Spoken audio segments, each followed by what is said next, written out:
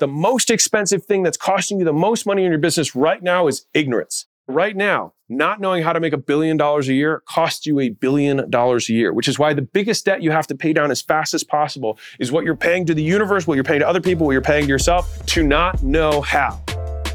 Welcome to The Game, where we talk about how to sell more stuff to more people in more ways and build businesses worth owning. I'm trying to build $1 billion thing with Acquisition.com. I always wished Bezos, Musk, and Buffett had documented their journey, so I'm doing it for the rest of us. Please share and enjoy. At Acquisition.com, my private equity firm, we talk to 600 entrepreneurs doing over $1 million a year every single month. And 300 of them are over $3 million a year, and 100 of them are over $10 million a year. And so we talk to a lot of entrepreneurs every day. And over time, we've developed kind of a rubric or framework for how we analyze the skill of an entrepreneur. And so what I'm going to do today is break down how you can think through yourself as an entrepreneur and the 4 elements that we look at to say how good of an entrepreneur this person is and how much we're willing to bet on the fact that they're going to be successful. And if you're the person who's going to be successful for yourself, then it's about how do I increase the likelihood that I'm successful by looking through these 4 frameworks. So every entrepreneur isn't successful because they don't know how to do one of 4 things. They either don't know that something is possible altogether. Number 2, they don't know how to do something. 3, they don't know how to get other people to do something. And 4, they don't know how to get themselves to do something. And so we'll break down each one of these. When I had my chain of brick and mortar gyms and I was transitioning to flying across the country and helping other people do gym turnarounds. So I had 6 gyms of my own, and then I started doing that as a service. I would actually fly out, get someone's gym to full capacity, and go to the next gym. And I did that for almost 2 years. We did 30 plus turnarounds of gyms, right? Do it, fill the gym up in less than 30 days, collect all the cash, and move on. And it was only when I talked to a mentor of mine that he said, Alex, you're too good at this stuff. You need to be showing other people how to do it. And he introduced me to the concept of licensing. I didn't know that that was possible. So for me, my deficiency was number 1. It was an ignorance around what is possible in the universe. And so that's the same degree. If you have, it's the biggest threat most entrepreneurs have is they don't even know what they can do. And that's because, and this is the biggest handicap for poor people or people who are born in lower socioeconomic status or their parents didn't make a lot of money. So if that's you, listen up. The way that you do that is by getting around people who make more money and watching and consuming the content of people who are wealthier than you and wealthier than your parents and wealthier than your parents have ever been. And ideally, as wealthy as you want to become or beyond that, because they will tell you the things that are possible that you didn't know were. Like you probably didn't know that insurance isn't a taxable thing.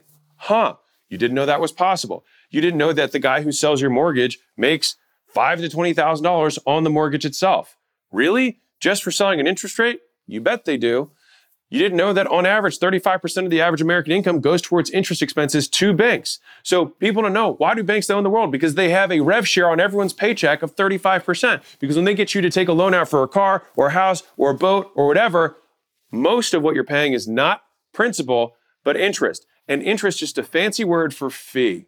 And you know what? What it costs them to actually give you the money? 1 click of a button. And all of that is margin. So even though it looks like 1% or 2% or 3%, the actual gross margin on it is very high. And so as I'm saying these things, you might be like, wow, I didn't know that was possible. And that is the ignorance debt that all entrepreneurs have to pay down, especially if you were born poor. The second thing is they don't know how to do something.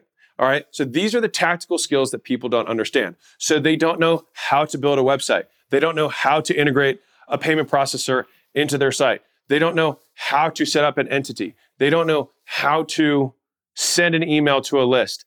They don't know how to do many different things. They don't know how to build a product. They don't know how to source things from China. They don't know how to set up things for drop shipping.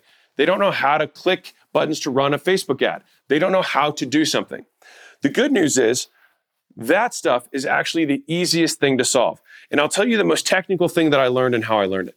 So when I was transitioning to my turnaround business, I realized I needed to learn more about ads. I'd done a workshop for 2 days and learned the basics of running Facebook ads in a local market, but I knew I needed to level up my skill. That had been a few years earlier, and I hadn't learned anything since. And so I talked to a couple friends and said, hey, do you know anybody who's really good at Facebook ads? Mind you, this is 6 years ago or 7 years ago, something like that. And they said, well, I've got these agencies that did a pretty good job. Maybe you could talk to them. So I talked to the agency owners and they're like, I don't do, fee for service. Like I'm only an agency and that's it. You can become a client or not. I was like, well, I don't really want you to run my ads. I want you to teach me how to run ads. And they were like, I don't do that. I said, well, it's America. Everything's for sale. So just name a number. And finally, one guy said, I'll do it for $750 an hour. I was like, $750 an hour? And he was like, yeah. I was like, all right, just making sure. And so I said, sure, sign me up. I said, every week I'll meet you for an hour and you can show me how to do that. Now, if you're doing the math here, that was $3,000 a month. So like a pretty penny. But guess what? Within 8 weeks, I knew everything that he was going to do on my ad account. And so the terms that I had were, you can't control the mouse. I control the mouse. You tell me where to click and why you're clicking it that way. And then very quickly, I learned how he was doing what he was doing in about 4 weeks. And the next 4 weeks, I was like, okay, so this is what I'm doing. This is why I'm doing it. Does that make sense? He said, yes. And then eventually I was like, I don't need you anymore. And so all in all, it cost me about $6,000 to learn how to run Facebook ads just by paying someone for one-on-one tutoring. And I have done this over and over and over again to acquire skills in my life. Now, mind you, again, YouTube didn't really exist that much then, or like not nearly to the extent that it is now, where you can learn just about anything by looking online for free. But if you still need help, just offering to pay people way above market in order to have them stand over your shoulder and show you how to do something is one of the easiest and fastest ways that I've learned any skill in my life. So if you don't know how to do something, phrase what you don't know how to do as a deficit of, I don't know how to insert problem. And then that's what you Google, and that's what you can try and find a business owner who knows how to do that thing and sells it, pay them 2 times or 3 times what they would normally make to show you and transfer the skill. The third type, and I've done these in reversed order of difficulty. The third type of difficulty is they don't know how to get other people to do stuff. All right. So they don't know how to get other people to give them money. They don't know how to get other people to work for them. They don't know how to get other people to continue to work hard on their behalf. Right. And so we have different words for that. There's recruiting, there's sales, there's leadership, there's management. All of these words are fundamentally about one thing, which is getting other people to do something. And so if you think about that as a meta skill, if you know how to get people to do stuff, you could actually only learn that one skill and get everything else in your life done for you. Because if you could get somebody else to figure out how to do the website, and someone else to figure out how to do the LLC, and someone figure out how to do your finances, and someone else to figure out how to market, and someone else to figure out how to do the product, and get people who are experts at all that stuff, because you had the meta skill of being able to lead and cast a vision to get people to want to work, then you would have the highest leverage of the ones that we just talked about. And so when we're looking at an entrepreneur, we think to ourselves, will this person be able to attract high-level talent? Will this person be able to manage an enterprise that continues to grow with higher and higher level skill set people? And many times you can see the cap of the entrepreneur by their character traits, right? And this character trait is an amorphous word, but it's really just personal and interpersonal skills. All right. And I'll get to the personal skills in a second. But interpersonal skills, which is how to get other people to do stuff, oftentimes become the limiter. And so usually we have to find operators to complement the entrepreneur to help continue to scale the business. Now, they might not be able to get that type of talent, which is why we have a private equity firm, so we can attract talent that otherwise wouldn't be available to the types of businesses that we work with. So many entrepreneurs who've done a $100 million exit don't want to come work at something that's doing $10 million a year. But if we cast the vision that we've done many exits like this, then they'll be far more likely to do it. Now, that's where we transfer our skill of getting people to do things to the entrepreneur or on their behalf. Real quick, guys, you guys already know that I don't run any ads on this and I don't sell anything. And so the only ask that I can ever have of you guys is that you help me spread the word so we can help more entrepreneurs make more money, feed their families, make better products, and have better experiences for their employees and customers. And the only way we do that is if you can rate and review and share this podcast. So the single thing that I ask you to do is you can just leave a review. It'll take you 10 seconds or one type of the thumb. It would mean the absolute world to me. And more importantly, it may change the world for someone else. The final deficiency is getting themselves to do something. And this is both the hardest and the ongoing one that goes for the rest of your life. Because in the beginning, you can't get yourself to do anything. And then you get yourself to do something. But over time, the things that you have to get yourself to do is over and over again, it gets harder and harder to resist your impulse. And so if you've ever heard of character traits like honesty or loyalty or patience or focus, those are just fancy words for a bucket of activities or behaviors that exhibit or manifest themselves in a certain circumstance or condition. And so if you have a loyal person, you know that they are loyal if when presented the opportunity to betray you, they don't do it.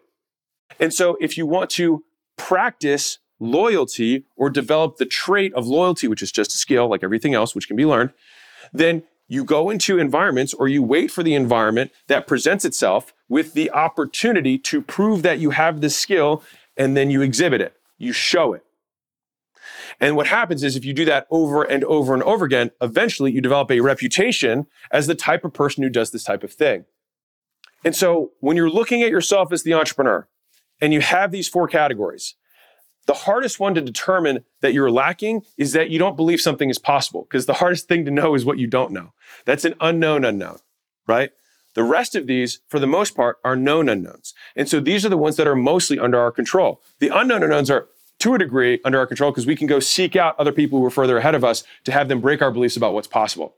But the rest of these are under your control in that you go find the skill tactically, you go figure out how to persuade the people tactically, or you figure out how to get to persuade yourself tactically to do things the way you want them to be done. And that's how you can develop humility, develop focus, develop loyalty, develop honesty. All of those things are skills. And as soon as you make them that way, they become things that you can learn and develop. Otherwise, it's like, I wasn't born that way.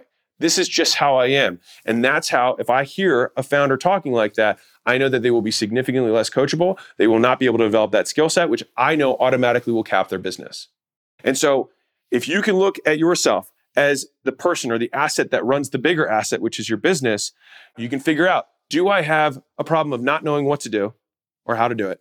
Do I not know how to get other people to do the stuff? Or do I continue to exhibit erratic behavior? Am I unfocused? Am I undisciplined?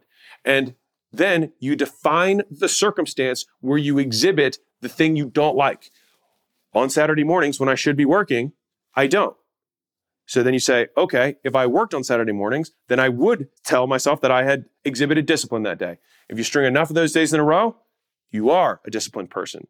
And so it's really about stacking up that proof for yourself that you have the trait from what you've done rather than claiming some amorphous thing, because that breaks this amorphous idea of focus down into what can I do today to develop it? And that is what everyone else will notice. And that's how you can attract better talent, who can do better things, who can accomplish things that are impossible.